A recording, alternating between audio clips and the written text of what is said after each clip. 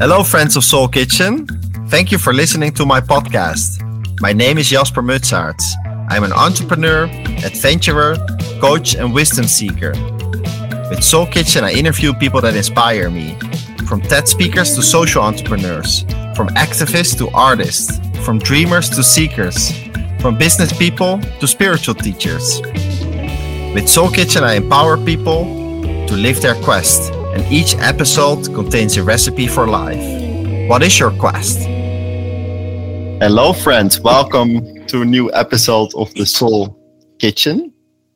I am in Ecuador at the moment in the Amazon region in Tena. It's beautiful, beautiful nature here. And I'm talking with Iris Nekeman today. And Iris lives in the Osa Peninsula in Costa Rica. It's one of the most biodiverse regions in the world. And recently, I met her at a conference of Earth Charter International. And we also went to a conference of the Club of Rome unexpectedly. And we also spent some time together in the Osa Peninsula. And I'm really curious to interview her about a wide range of themes, such as regenerative living, walking the talk, gift economy, death and life, embodying versus knowing. And she's also writing a book called Walking My Way Home. And in the projects that she's implementing, they're talking about 8 forms of capital. So not only financial capital, but all different forms of capital. Iris, it's so nice to talk to you today. I'm curious, how do you feel right now, right here? Yeah, thank you for having me. And it was such a pleasure to meet you and actually have you over here in the OSA for a couple of days, getting to know you even better. And just experiencing how you're actually empowering so many people by doing this and hosting this podcast. Not only the people that are listening to it, but also actually me, because it feels like some kind of coming out party for me. As I've been doing this now for a while, but I haven't been talking with a lot of people about it. So it's an interesting challenge that I'm in today. It's an interesting feeling and a good stretch for me to get my thoughts in order as well, to get my stories more straight. So thank you. Yeah, totally. So my guests are typically very happy that they can share their story, and it also challenges them to think about where they are in their life right now. Some of my guests, they've done podcasts, let's say, before, but life keeps evolving. So where are you right now in your life? Oh, where I am right now in my life. So, yeah. I think I'm basically just here.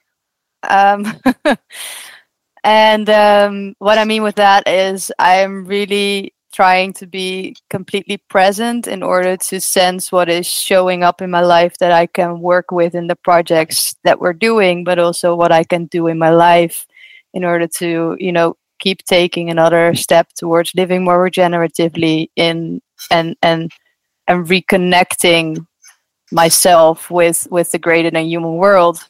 And that's basically where I maybe am in my life right now, like in that process of just becoming more and more connected in the ways that I've never been connected before to the natural world.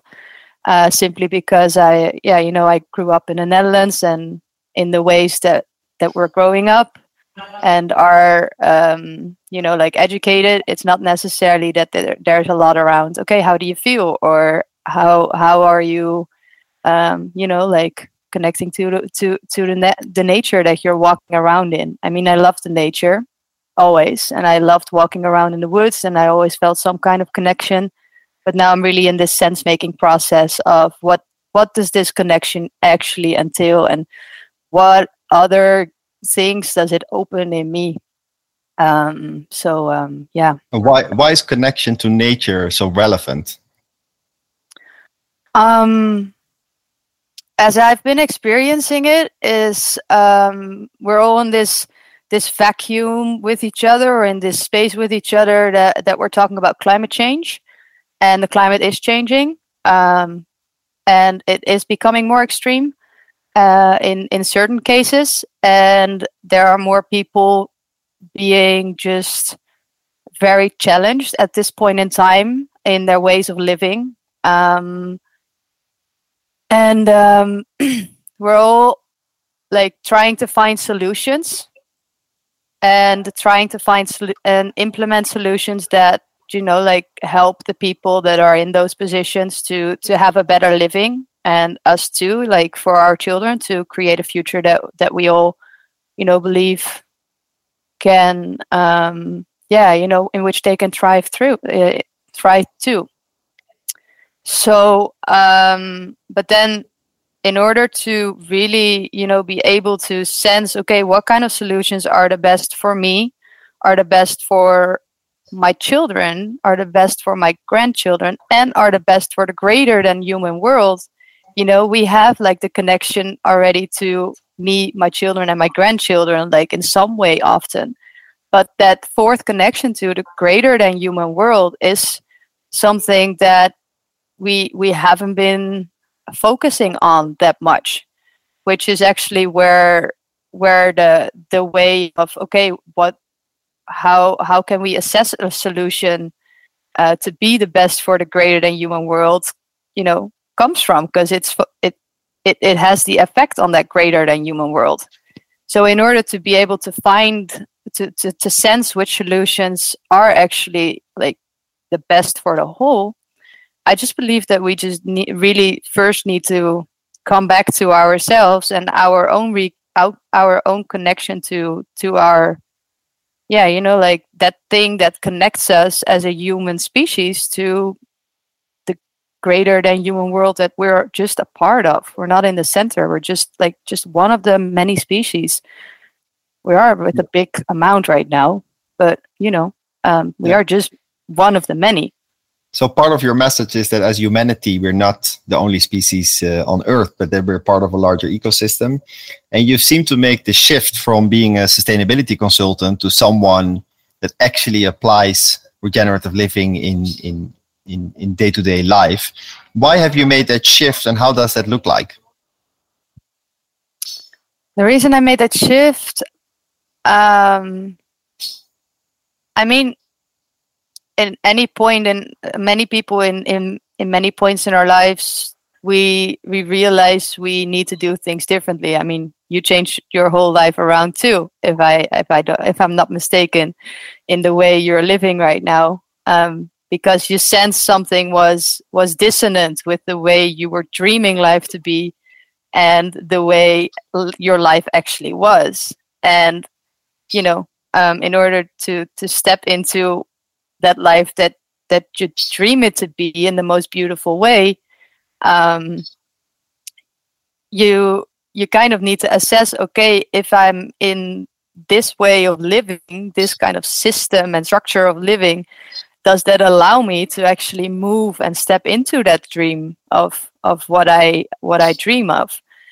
And if that's not the case, then you know, then it's something needs to change in you, and you need to change your environment or whatever. So for me, that was a really big thing in me. Like, okay, I was telling people about what they should do, and I was implementing it in the little steps in my life.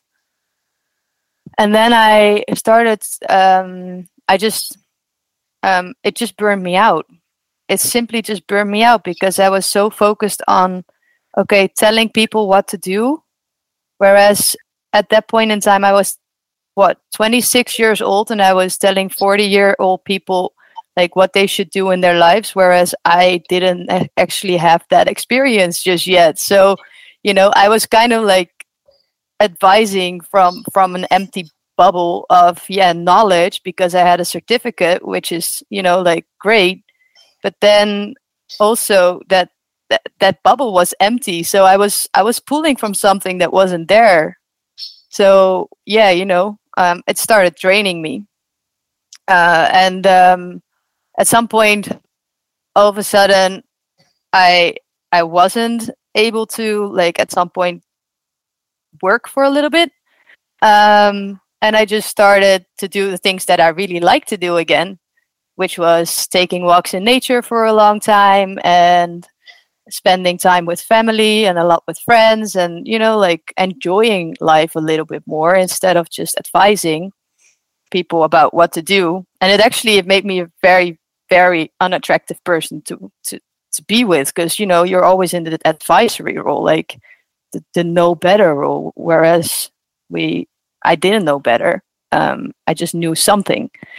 So in that way, I just started doing the things that I really like to do at that point, just in those 2 weeks. And all of a sudden, I came onto a different path of something was offered to me as a different job on an island, doing something in tourism, working on regenerating cultures. And I was like, okay, that's interesting, especially because my family lineage is part of that has been living on the island for a while during like somewhere in the past, so I could also learn about myself. I was like, wow, that's like a good catch. And slowly I started walking the talk more, and I just started noticing how great it actually felt if you just start walking it instead of talking about it, because it was just way more empowering to look back on things like, oh, I took another step, like I picked my own berries today, yay. Those little things, and knowing the person they're coming from. And you've made this shift, and regenerative living. It still sounds like an abstract term. So can you describe how an average day looks like in your life?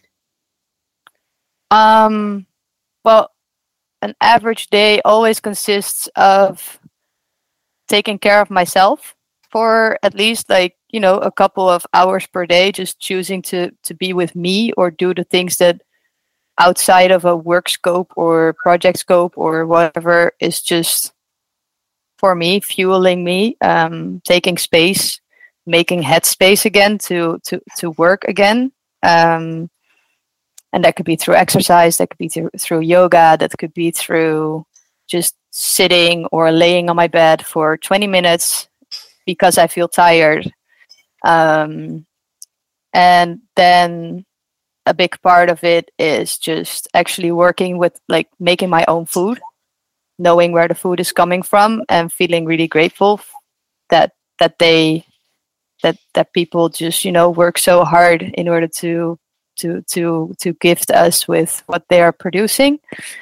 So yeah, an average day consists of like what, an hour, maybe 1.5 hours, 2 hours of cooking.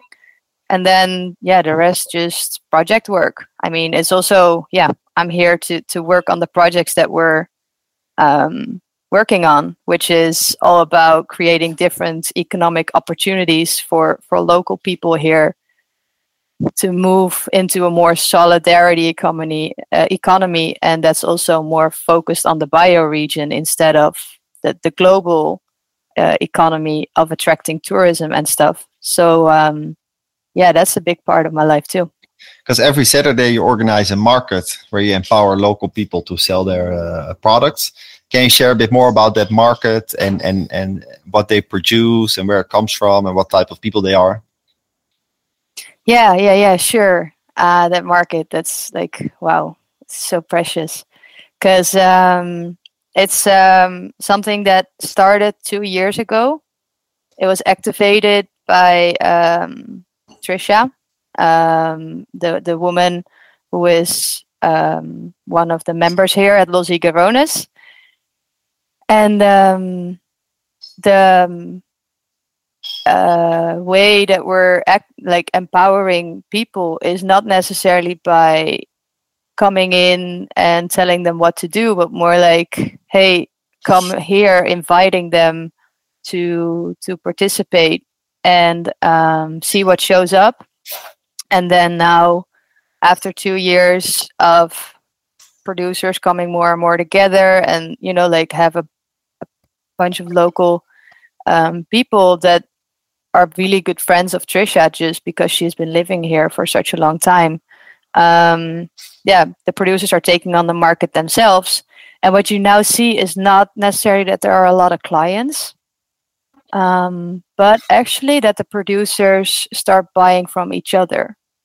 Because at first they would just go to the grocery store to, like buy their things they didn't have anymore. And now they start buying from each other again. So within this little thing around the market and attracting clients to connect with the producers are also more connecting to each other and becoming clients of one another. And sometimes trading, not necessarily with money, but just with products. So there's a whole new little system, like just surfacing here, which is great, which is built on community connection and just trust that, one papaya is equal to buckets of culantro. Because you mentioned to me that you're looking at 8 forms of capital, and this is of course a slight distinction from traditional capitalism where you look at maybe financial capital mainly. So can you elaborate a bit on the 8 forms of capital and how you implement this system? Yeah, so that's for the other project that I'm involved in. It's called the Regenerosa Collective, and we're setting up a funding system for local people here that do really important work to enhance community connection, to preserve biodiversity, enrich biodiversity in places where it needs enrichment. And what we're doing there is not only inviting in financial capital, but we actually want to invite in all the different capitals. So, which means that we invite in material capital, we invite in social capital, we invite in spiritual capital. And then, there are like 4 others that we are working with, and also doing that in the accounting. Because if you only look at what $1 creates in the way that it reciprocates in a dollar, then it's kind of like a very scarce thing. Because that $1, with that $1, they might be able to buy, 1 pair of scissors. They might be able to go with that scissors to their farm and actually cut something that they weren't able to cut before. And this might be a very simple explanation, but imagine how great that person feels then. So then, you generate spiritual capital. And then with that spiritual capital, he might start, activating some creativity to do something else.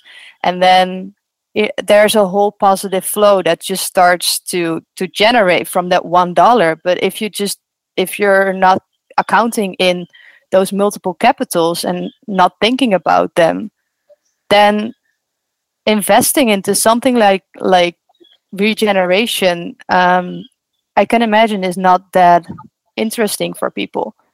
Also, because it's just not necessarily reciprocating in the amount that a stock market could do on the short term. So 8 forms of capital is a more holistic approach to decision making, because the financial capital doesn't include how the earth is treated, for instance. The advantage of money, one of the advantages is that it's easy to measure, right? So you can make transactions because you can measure it, and you can make decisions based on measurements. So to what extent can you measure the other 7 forms of capital quantitatively? Yeah, quantitatively, I'm really in a limbo space with that, because that's mainly where Trish and I, both members of the Regenerosa Collective and Higuerones, but it's a small place here. So, but what we're wondering about the most, if people ask us this when they want to invest, we're now going to experiment maybe with a 1 to 5 scale, but at the same time, in order to actually move towards this more regenerative world, we might want to actually, leave the mindset of the past behind. Because, maybe nature also doesn't always quantitate everything. And maybe nature just trust that what needs to happen with that thing starts happening, because that's also, the energy that you put into it, it will generate the thing that is needed. You're suggesting that maybe it's better as a society that we shift from this quantitative approach to a more qualitative approach of measuring things. And some people say the good things in life can't be measured, right? Like love, it's hard to measure. But can you give a very specific example of how you qualitatively describe, for instance, social capital or spiritual capital?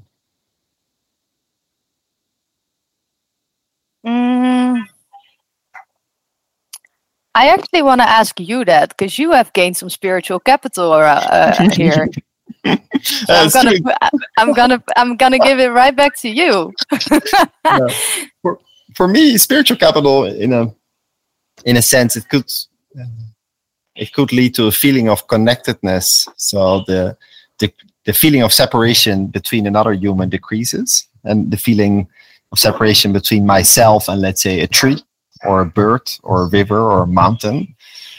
And that feeling of connectedness could lead to better treatment of each other and nature. And it could also indeed shift the definition of success from, for instance, focusing on financial capital to also including like how connected you feel with yourself, with other people, with nature. So that's kind of my definition of spiritual capital. Does it resonate with you? Yeah, very much. Very much. And it also, spiritual capital is becoming more, for me, very much more capable of being able to be present and sense what's actually going on instead of think about what's going on, and connect to that deeper voice inside that some of us call spirit, some of us call intuition, some of us call God, the universe, whatever. But yeah, no, that's also a very big part of spiritual capital for me, because that's where the trust is evoked. You talked about sensing a few times. What is sensing? So we have 5 senses, maybe even 6, 7, 8, 9, 10. I don't know. Some people,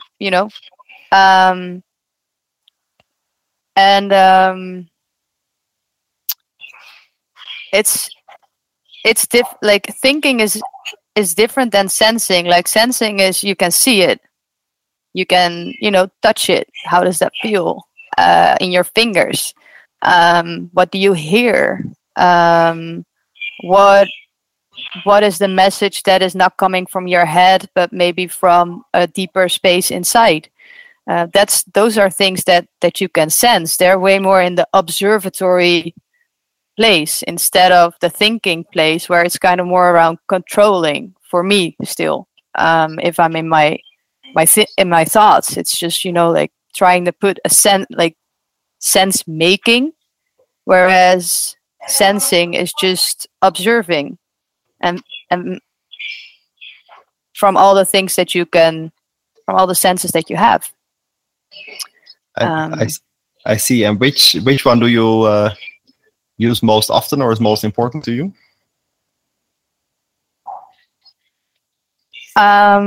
Listening, hearing, just hearing what people have to say, and not necessarily responding or reacting, but just hearing it, and then have it percolate a little bit and see what comes up in me. And then the first thing is actually the second then is just that intuition, because then I'm gonna ask myself, hey, okay, that's interesting, because it evokes a reaction in me. Everything that people say can evoke a reaction in me.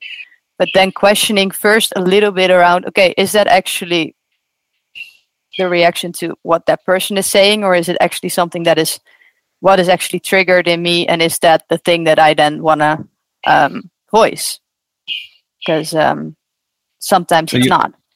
So you mentioned listening, and I think, if I'm correct, you're also working in the medicine ceremony space. I don't know if you want to share something about it, but how do you hold space and how do you listen?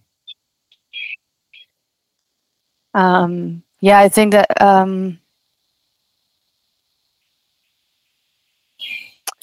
holding space is something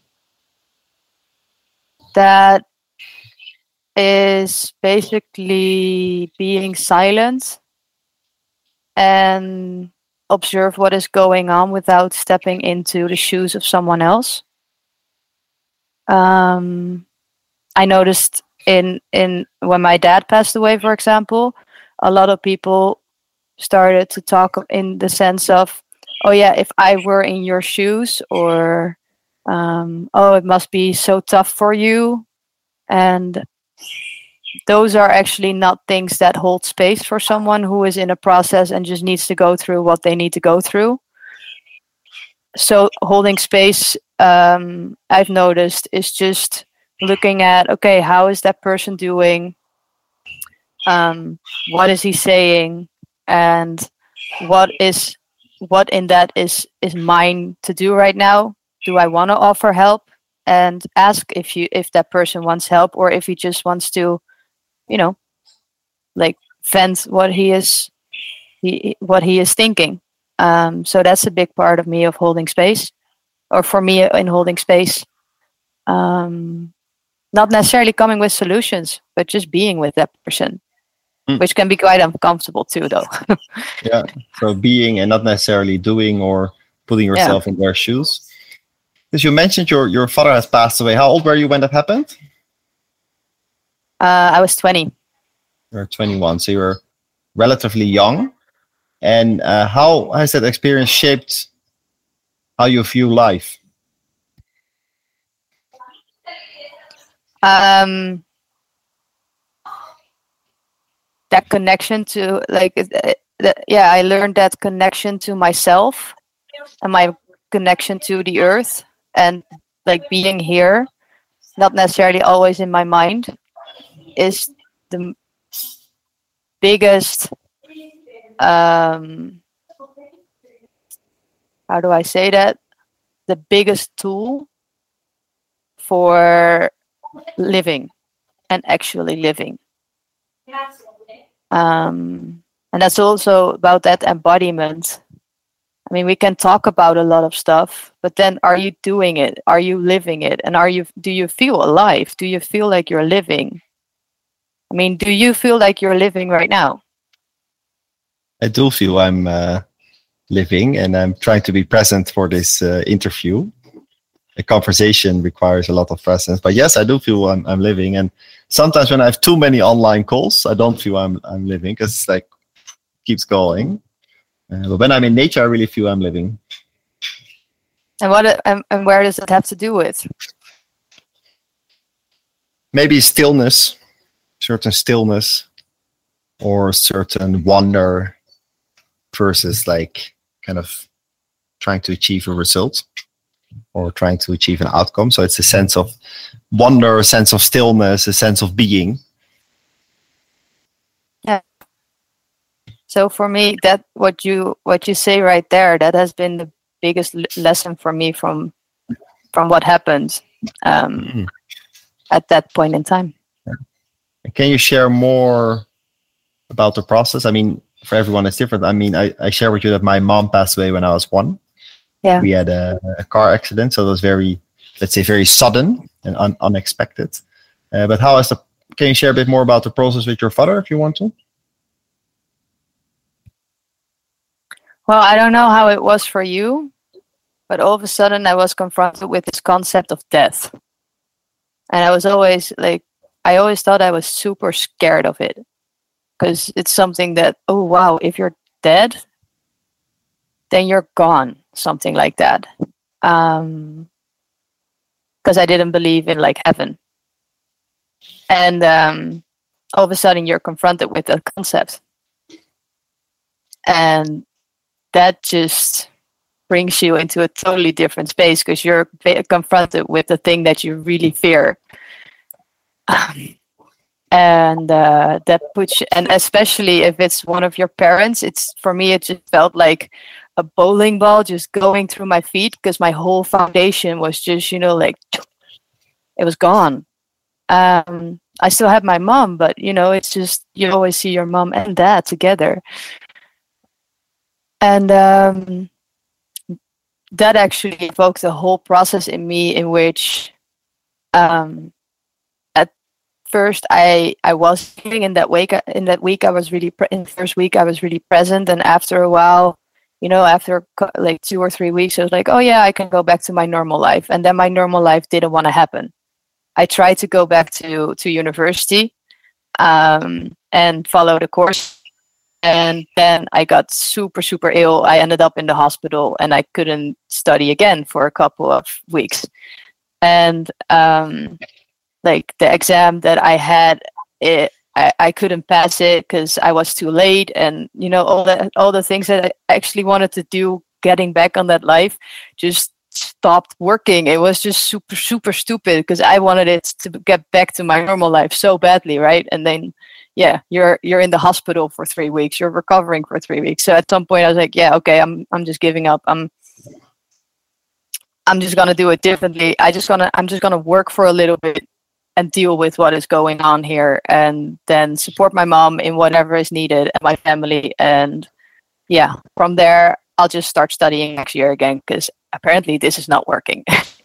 So I started doing that, and then all of a sudden things started to come alive again. I became creative again, and there was a lot in the morning process that could take place, and because there was just space for it, and I was with the people that were also in that same kind of position, but in totally different phases from time to time. So you really needed to learn how to work with each other and listen to each other, because I could be sad and my brother could be angry. So there was just a lot going on, and that's where that kind of where the path for me started really clearly, of being more present and learning how to listen. And afterwards I started to follow also nonviolent communication courses, because my mom was giving those, and she was like, yeah, you can just join the training. And it was not like I had in that year anything else to do, so I just chose to participate in the training, because I could learn something about communication. And that also even made it go deeper, because nonviolent communication is not just a technique. It actually starts questioning you, like, oh, how do you how do you like receive the other, right? And what does that do with you? So, but I didn't know. I thought I'm just going to learn a technique, which is great. But then I got in that process.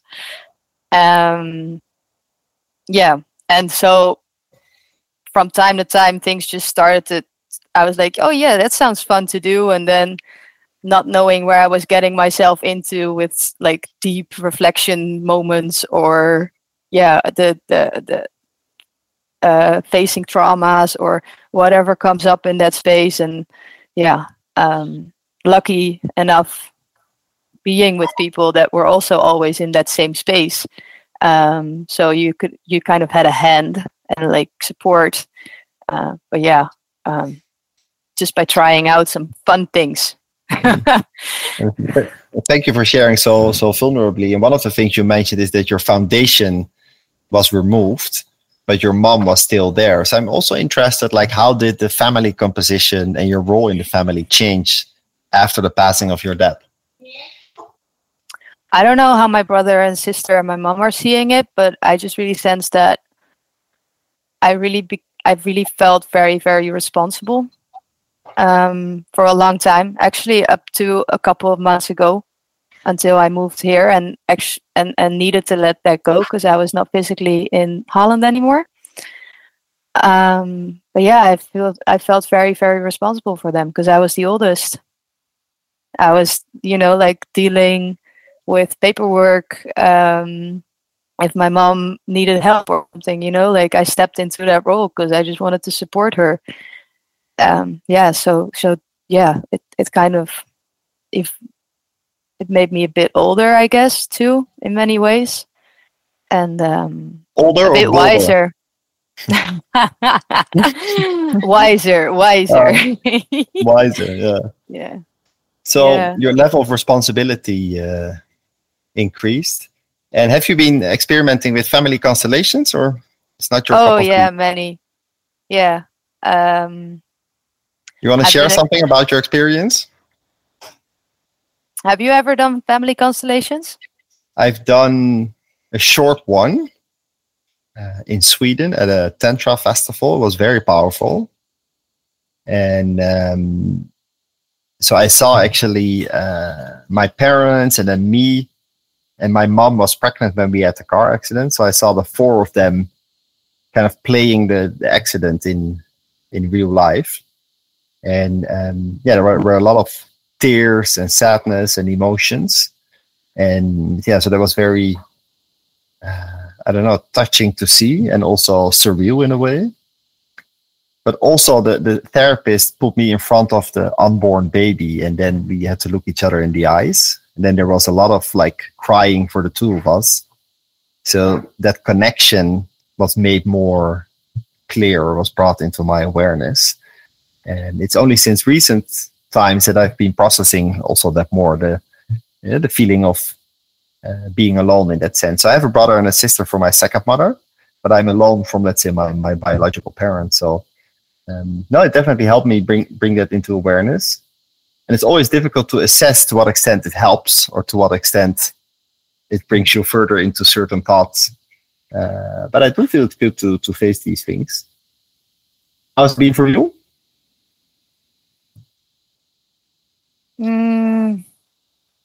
It was very insightful and releasing.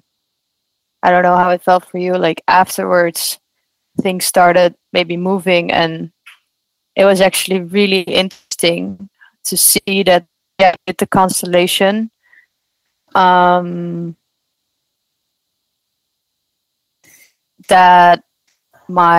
there was something happening in my family too. So I actually started recognizing the things that happened in my constellation into my real life afterwards with my brother, my sister, and my mom, which was very interesting.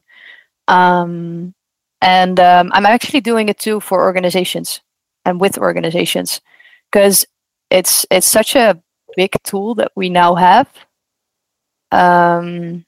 and we are not aware of it, but it can really release a lot of blockages in ourselves and in our relationships. And for me and my mom, it also changed a lot of, for me at least, it changed my relationship to my mom and to my family in many ways, because I was able to see what was happening on the floor, right? And then your awareness increases and you can choose to do it differently.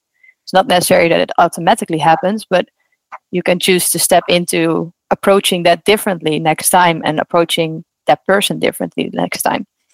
And I think that's also a big part of why things change then, because you start to do it different, then other people react to you differently. And that's just, I think, a big advantage of doing constellations. And did you consciously communicate certain things with your family members afterwards, or did you kind of wait how things would emerge and change?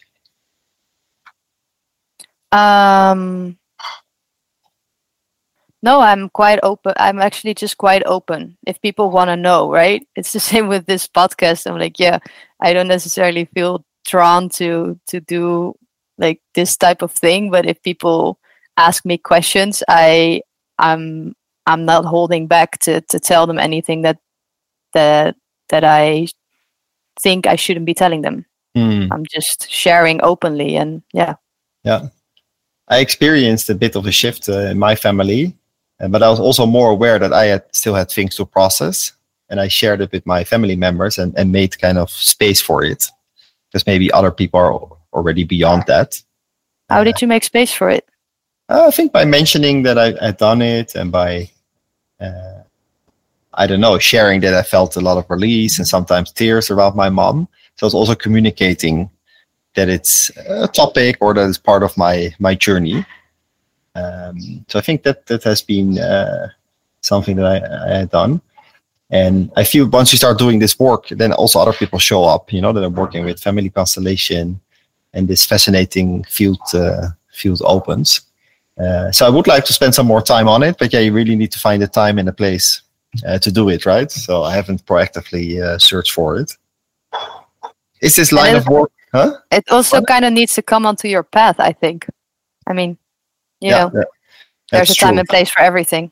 In Sweden, it came to me, and then I really felt connected to the therapist. I went one session, but then I wasn't chosen. So then after in the break, I came to her like, hey, can I do it the next time? And then she picked me.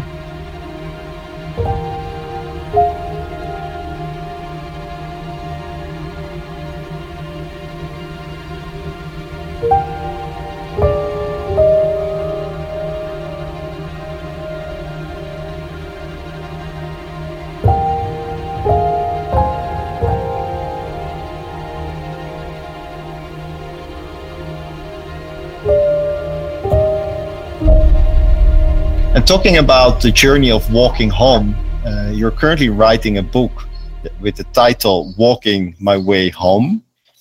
How did you get inspiration for that title?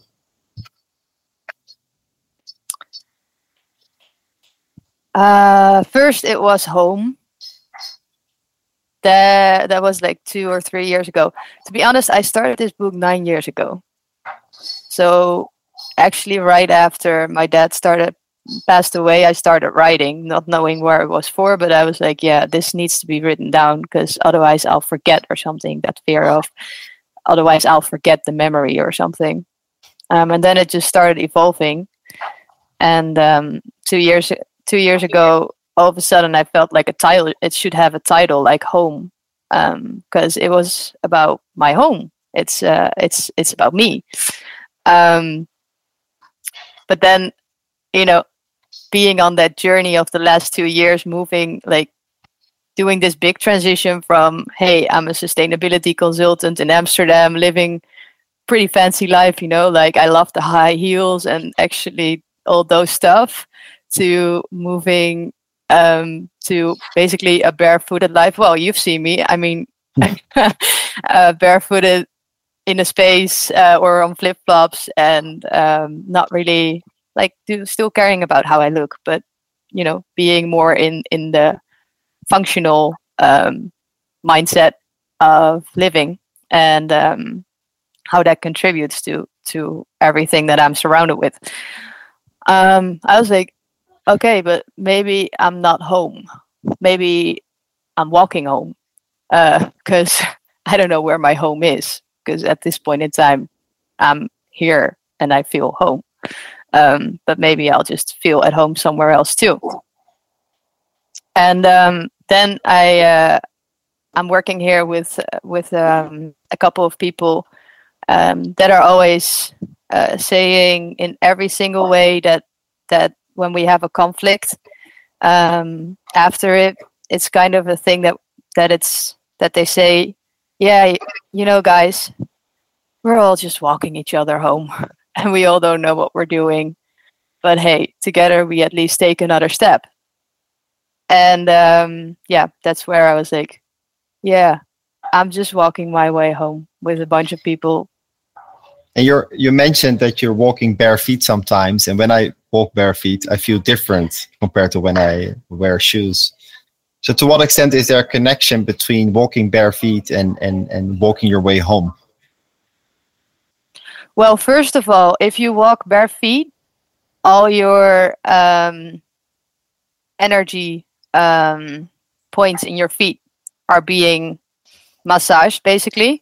So, that's just super, super healthy for you to do. And it's also kind of, just connects you to the soil, especially if you walk bare feet in the soil, which I never learned to do or was just super weird always. So I really believe that walking bare feet more in natural environments just helps you to connect, simply because you're directly connected to the soil. So that's a big thing. And then also what I also noticed, for example, when I have my hands in the soil, there's just, our skin is one of the biggest organs that can take up nutrients. So, there's also just a great thing around health, that you're taking in nutrients, whereas you're not eating them, or focusing on getting them in. So it's also kind of like an addition to that. I really like that element too. So walking bare feet is highly recommended. Yeah, it really brings you into a different zone. And when I think about walking my way home, I'm thinking about Ram Dass, the former Harvard guy who had been on a journey and at some point ended in India. And he has been an inspiration for many people around following your heart and following your path. Have you been inspired by him as well? Yeah. Switching to Dutch at this point. But mainly in the love space.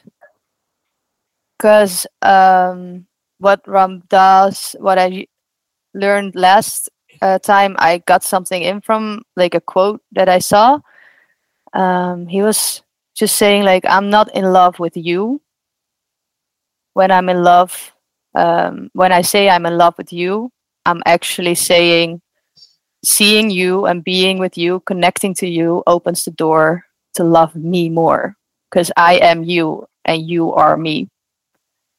And I really like that, because what he also mentioned was saying I love you puts an indirect, unconscious expectation on the other person, and some kind of imprinting almost.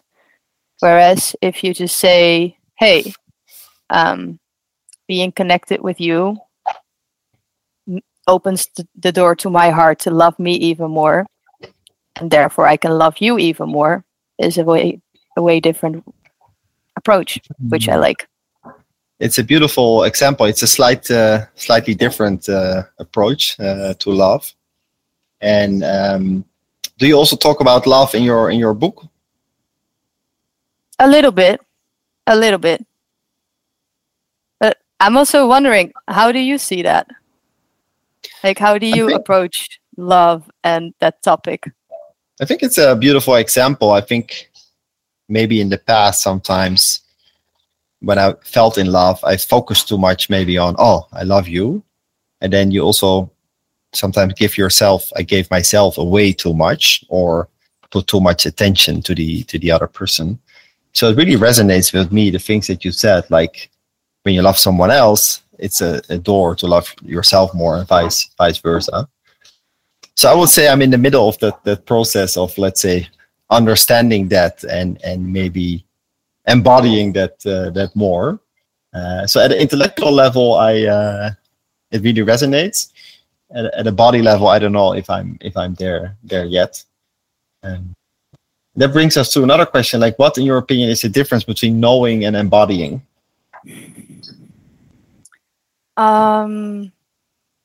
So for me, knowing and embodying are totally different things. And it comes back to the capitals. For me, if I know something, then that actually comes from the spiritual capital. That's that intuition. That's when I know, because I know that for me is just kind of like the truth for me, right? There are many truths. And then around another type of knowing that we think is knowing a lot of times is based on the intellectual capital. And then that intellectual capital, that's actually fueled by education. And everything that we are, at least from my point of view in scientific education, are learning is based on scientific research. And we haven't figured out the whole world yet in scientific research. So how on earth can we, know what is, going on there? If we're talking about knowing. And then we know something, but then that's a different thing than doing and embodying. Because when you embody something, it's not necessarily that you just know, but it's that you live it. And if you mainly live from the idea of, I know how to do things, but you're not necessarily doing it, you're not necessarily experimenting with actually, what you know, then you just pretend to be awake, whereas you're still asleep because you're not doing it. And that's where we all keep on dreaming about this most beautiful world, but not necessarily stepping into it. So that's for me. Is that like the shift from knowing to embodying? Is that reflected in your shift from being a sustainability consultant versus like walking the talk at the moment? Yeah. And it's actually, I rather walk my talk right now than talking about my walking almost. Because there's so much beautiful things to do in this world that all the time that I spend on talking about those things, which is great from time to time, right? To share experiences. But then that time is going into sharing that experience. And if I do that too much, I can't walk anymore. So, and experiment with other things that I just like to experiment with and explore. And it has been a big shift. And actually, for the biggest shift has taken place in not telling people about what sustainability is and what regeneration is and what it entails, but actually applying it in my own life as much as possible, and seeing what starts evolving from that, and feeling and sensing and just, observing what is happening around me when I just apply it all to what I'm doing, and then observe what ripple effect that creates in others. Which is, first of all, a way more positive ripple effect, in the sense of it's way more fun, because you can just, tell about about the good stuff and the bad stuff, but you can choose to share the bad stuff with a sense of lightness, of course, right? So, it's. I just noticed it's way more empowering to talk from your walk instead of walk from your talk, because that's where we keep our egos also like fueled and occupy ourselves with something that we're not necessarily doing but just talking about. I can definitely imagine that when you change your habits and your behaviors, that has a certain ripple effect on other people. So can you give a specific example of someone that you might have influenced and how that person changed?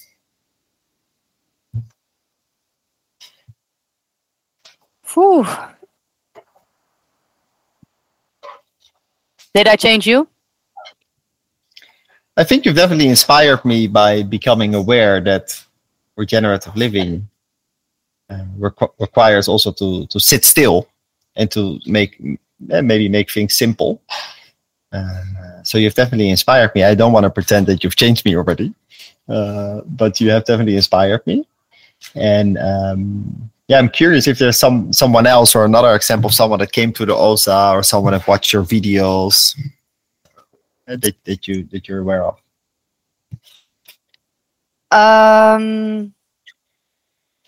So I just noticed I'm not necessarily focusing on, okay, did I change people? If you ask me if I inspire people, I inspire a lot of people, and I only know that because they say it to me. I'm not focused on it because it's not mine to. It's not my reason for being to inspire others. It's my reason for being just to keep doing the thing that for me seems the most important, which is creating this regenerative world that we can just all be in and with one another.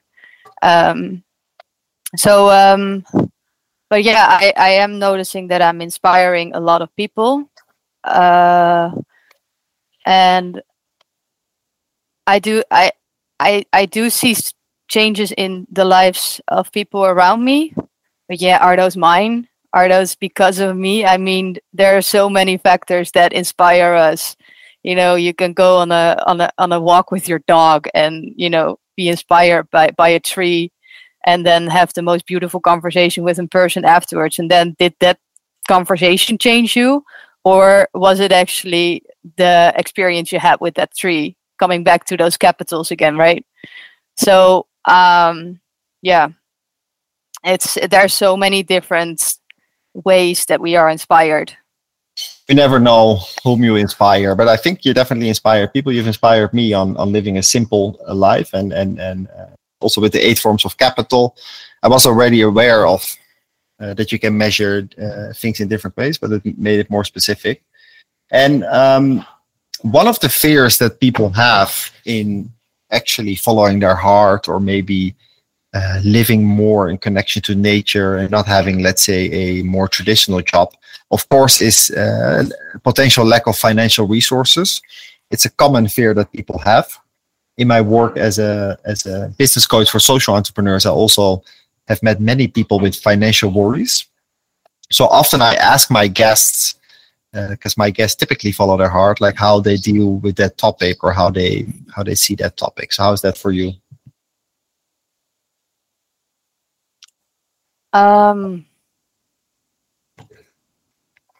Well, from time to time, I'm really afraid that I don't have enough financial resources to sustain my life.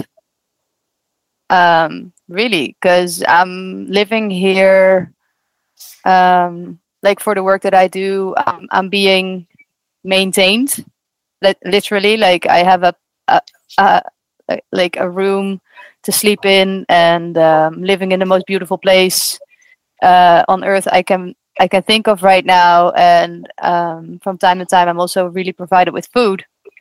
And then at the same time, yes, I just work on the side in the way that people want to work with me and can work with me. So more based on the donation kind of way of retribution. But then as well, when that fear comes up, I'm just really trying to become present with what I do have and what I actually only need. And if I then become really critical towards that fear, if that's a valid fear to have, with all the creativity that we all have in ourselves to find solutions for every single situation that we're getting ourselves into,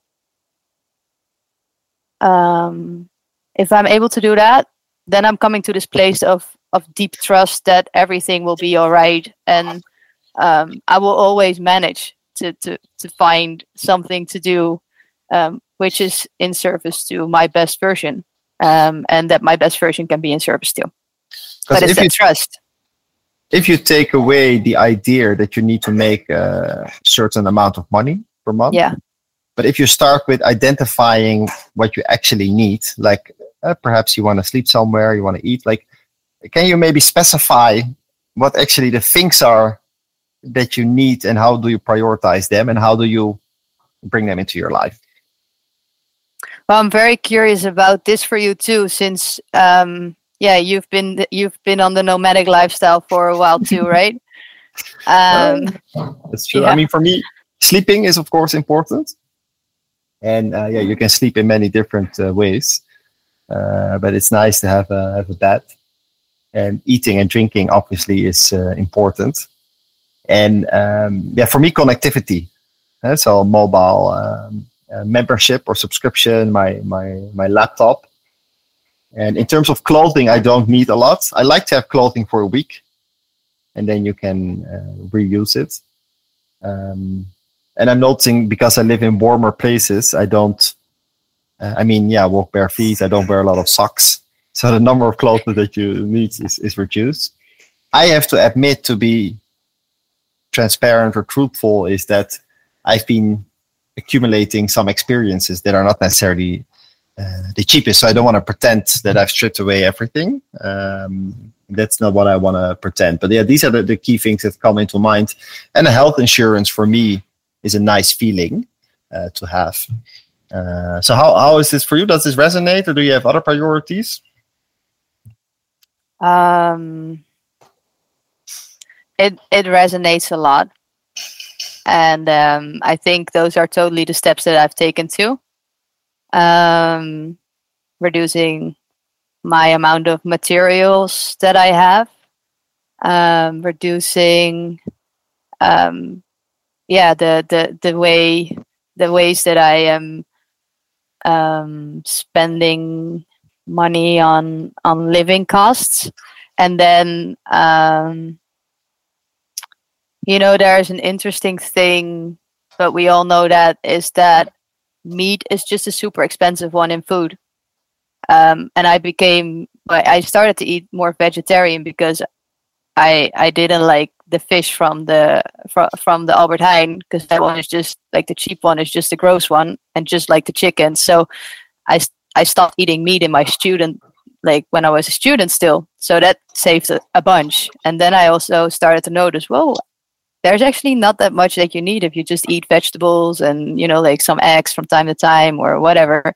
Although that's not necessarily completely vegetarian, of course, maybe, but, we can discuss that. Anyway, what really is the thing that I need is food, a bed, and some clothing. But even that clothing can come from, like a clothing exchange. The food you don't necessarily always have to buy with financial capital. You can also do a work trade for it. So from time to time, like if someone takes me out to dinner, which actually happens a lot because they just, really appreciate the work that I'm doing. That's also a thing. Like as soon as you just put yourself in service to what you really believe is the most important thing to do in this world, like not thinking about necessarily the financial part of it. If it covers your basic needs like food and shelter, then people just start appreciating you. And that's just a really big thing actually around becoming gifted with a lot of things. So in that way, I just wanted to conclude with there's a lot to do in also work trading. So when you put yourself in service to humanity, people come onto your way that support you. Recently, you got offered an education program at Earth Charter International by the president of the organization, Michael Bracken. Can you share a bit more how it was for you to visit the Earth Charter and the Club of Rome conference? Oh wow, that was a journey. It was a fun one, and actually it's all thanks to you, Jasper, because you invited me for those conferences by sharing your abundance and actually inviting me for the conference to join. So it was something that I would have never paid for myself, but because you gave it to me, I went because I just believed that there was something that I was like, okay, if this comes to my way, I'm just gonna flow with it, and it's just gonna be fun. And it would have been like it was a chance to meet you as well, so that was great. So first of all, I went in there with just being super excited because you invited me for it, and super excited to meet you. Then I also felt like a bit out of place because I used to work in that world a lot and can be able to know how I should position myself basically or something. And then all of a sudden I noticed that throughout the last years that I have been more walking my talk, I was like, yeah, I really don't know what my place is actually. So I was really uncomfortable too. But in general, it was just a beautiful experience. There were beautiful, inspiring people, and then also a lot of talking. And we were at the University of Peace, and we had a view outside our room, which was just wow, looking over the whole valley of San Jose, seeing the condors flying there. And we were in the room for 2 days, not necessarily like maybe have one intentional walk in nature and connecting. And then we're talking, like, these are organizations that talk about connection with the earth, right? And whole frameworks for it. So that was just like a bit of an irony that I felt in there, like, oh, this is interesting, like, this is a new experience, this is a new insight. And we talked a lot about governance, and I was like, okay, that's also interesting, because that governance is not necessarily a thing that you can change right away, and then and it takes a long process, and it involves a lot of intellectual capital, which is super important to change governance at some point. But where are we talking about creating the examples that governance can actually, make their governance on? Because of course, governance wants security, yeah, and if you can only offer them that security if you're just presenting them with examples that work, right, or don't work. Anyway, so it was an interesting journey for me of, okay, this is a world where we're working top down, and also the organizations are really still top down, and there's just a lot of work to do still in ourselves and the organizations that are actually striving for this. That was a beautiful insight that I gained. And then I shared my story with Michael Bracken and his lovely wife. And he was so inspired that he said, yeah, you should educate people about this. And I was like, yeah, I'm not in the position to educate. Like, I don't know. And then he just kind of pushed me a little bit more. And then he said, yeah, have you looked at the program of the Earth Charter of Education for Sustainable Development? And I was like, yeah, no. And, I don't have I don't want to spend financial resources on a course like that, because those $1,300, they can actually just go right here in the farmer's market where I'm, supporting livelihoods of people that are living on the poverty line from time to time. So yeah, that's just not my choice right now. And then he was like, okay, but like, I think still your story should get out there, and getting a certification is a great vehicle. So in name of the Earth Charter, kind of, he wanted to give that to me, and I actually cried for like almost a minute of just surprise. That's incredible. That's a good example of what comes your way, right? When you have a good ripple effect on other people. And it has been very inspiring to listen to your transition from advising other people how to live versus kind of walking the talk yourself. And also talking about your book and the death of your father, embodying versus knowing, gift economy, 8 forms of capital. A lot of wisdom in this episode. And if you reflect on your life so far, what is kind of a summary, or as we say in Soul Kitchen, kind of a recipe that you're willing to share with the listener? It's that part of start to walk instead of talk, because you meet so many people that can inspire you by just doing things, like going places. I met you, which I had never, which hadn't happened probably maybe if I would have just, dipped my life in the Netherlands in the way that I was happy with it. I mean, I was happy, but I always had this dissonance of that there's something greater to do for me. And that's that sense of purpose that I was just, feeling inside. And when I just started walking towards, what I thought it might be, like go with the flow of, I don't know what the future will hold, but I'm just going to trust it's good. And start to walk it and start to take little steps every single time.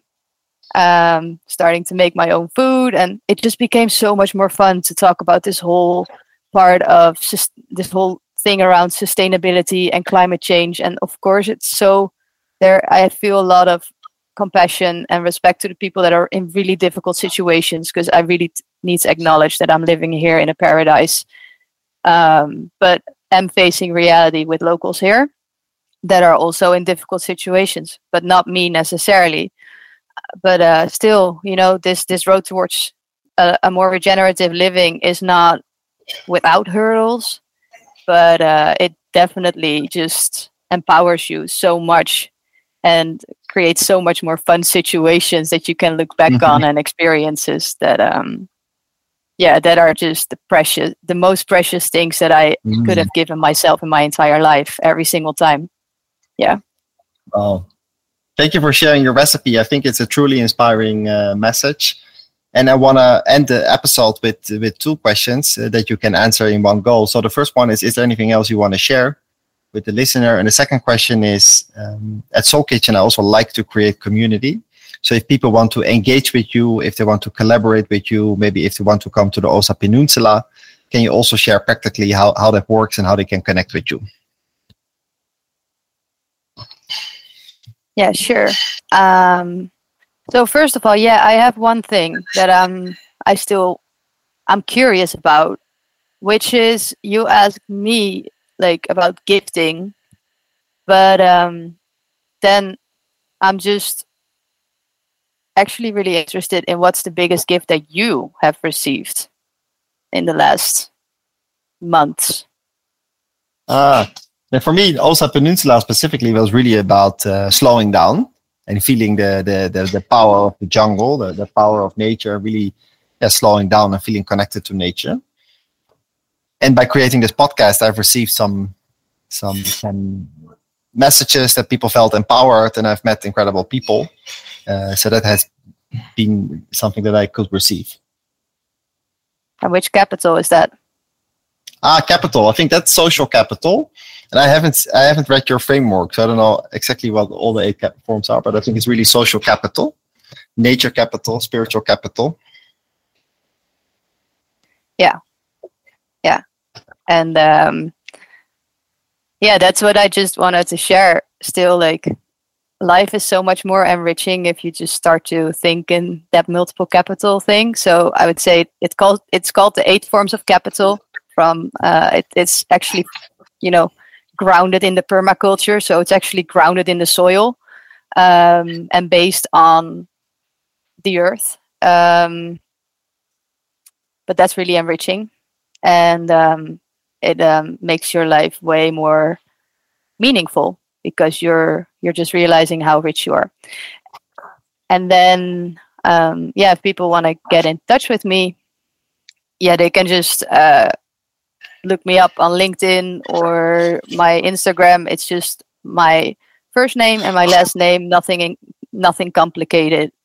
And and also maybe mean if they want to volunteer, let's say they want to work with you, how does that look like? Yeah, and they can always, we're doing a couple of things right now here, which is we're accepting, or we're bringing in people from the outside, like from outside the Osa Peninsula, in order to help us with projects. And then you just get a stay with us. You're here in the community hub, which is like a super nice place. And where you can also just do some co-work or digital work if you have that on the side. And then another thing is that you can digitally volunteer with us. I'm working with like 5 or 6 digital volunteers right now too, that are supporting us through the more technical space, or like the digital space.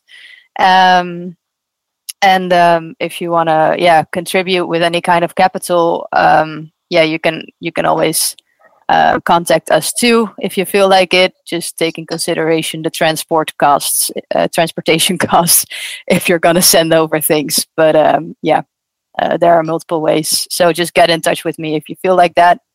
And yeah, if you want to just visit the place, we're hosting like a 5-day regenerative tour among all the local initiatives right here, hosted by a local.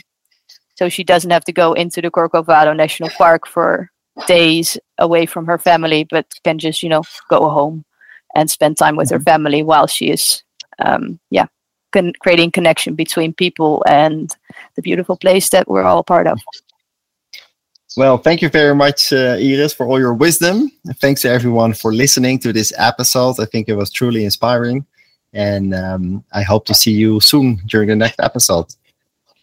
Yeah, it was super, super lovely to be in this space. Thank you for challenging me, Jasper. And thank you for empowering me, because you really did. I'm stepping out of this room. I'm super fueled with so much energy. Oh, wow. Yeah, I can totally imagine that startup founders and any people that need some coaching to be empowered can leverage from your way of questioning. I loved it. Thank you.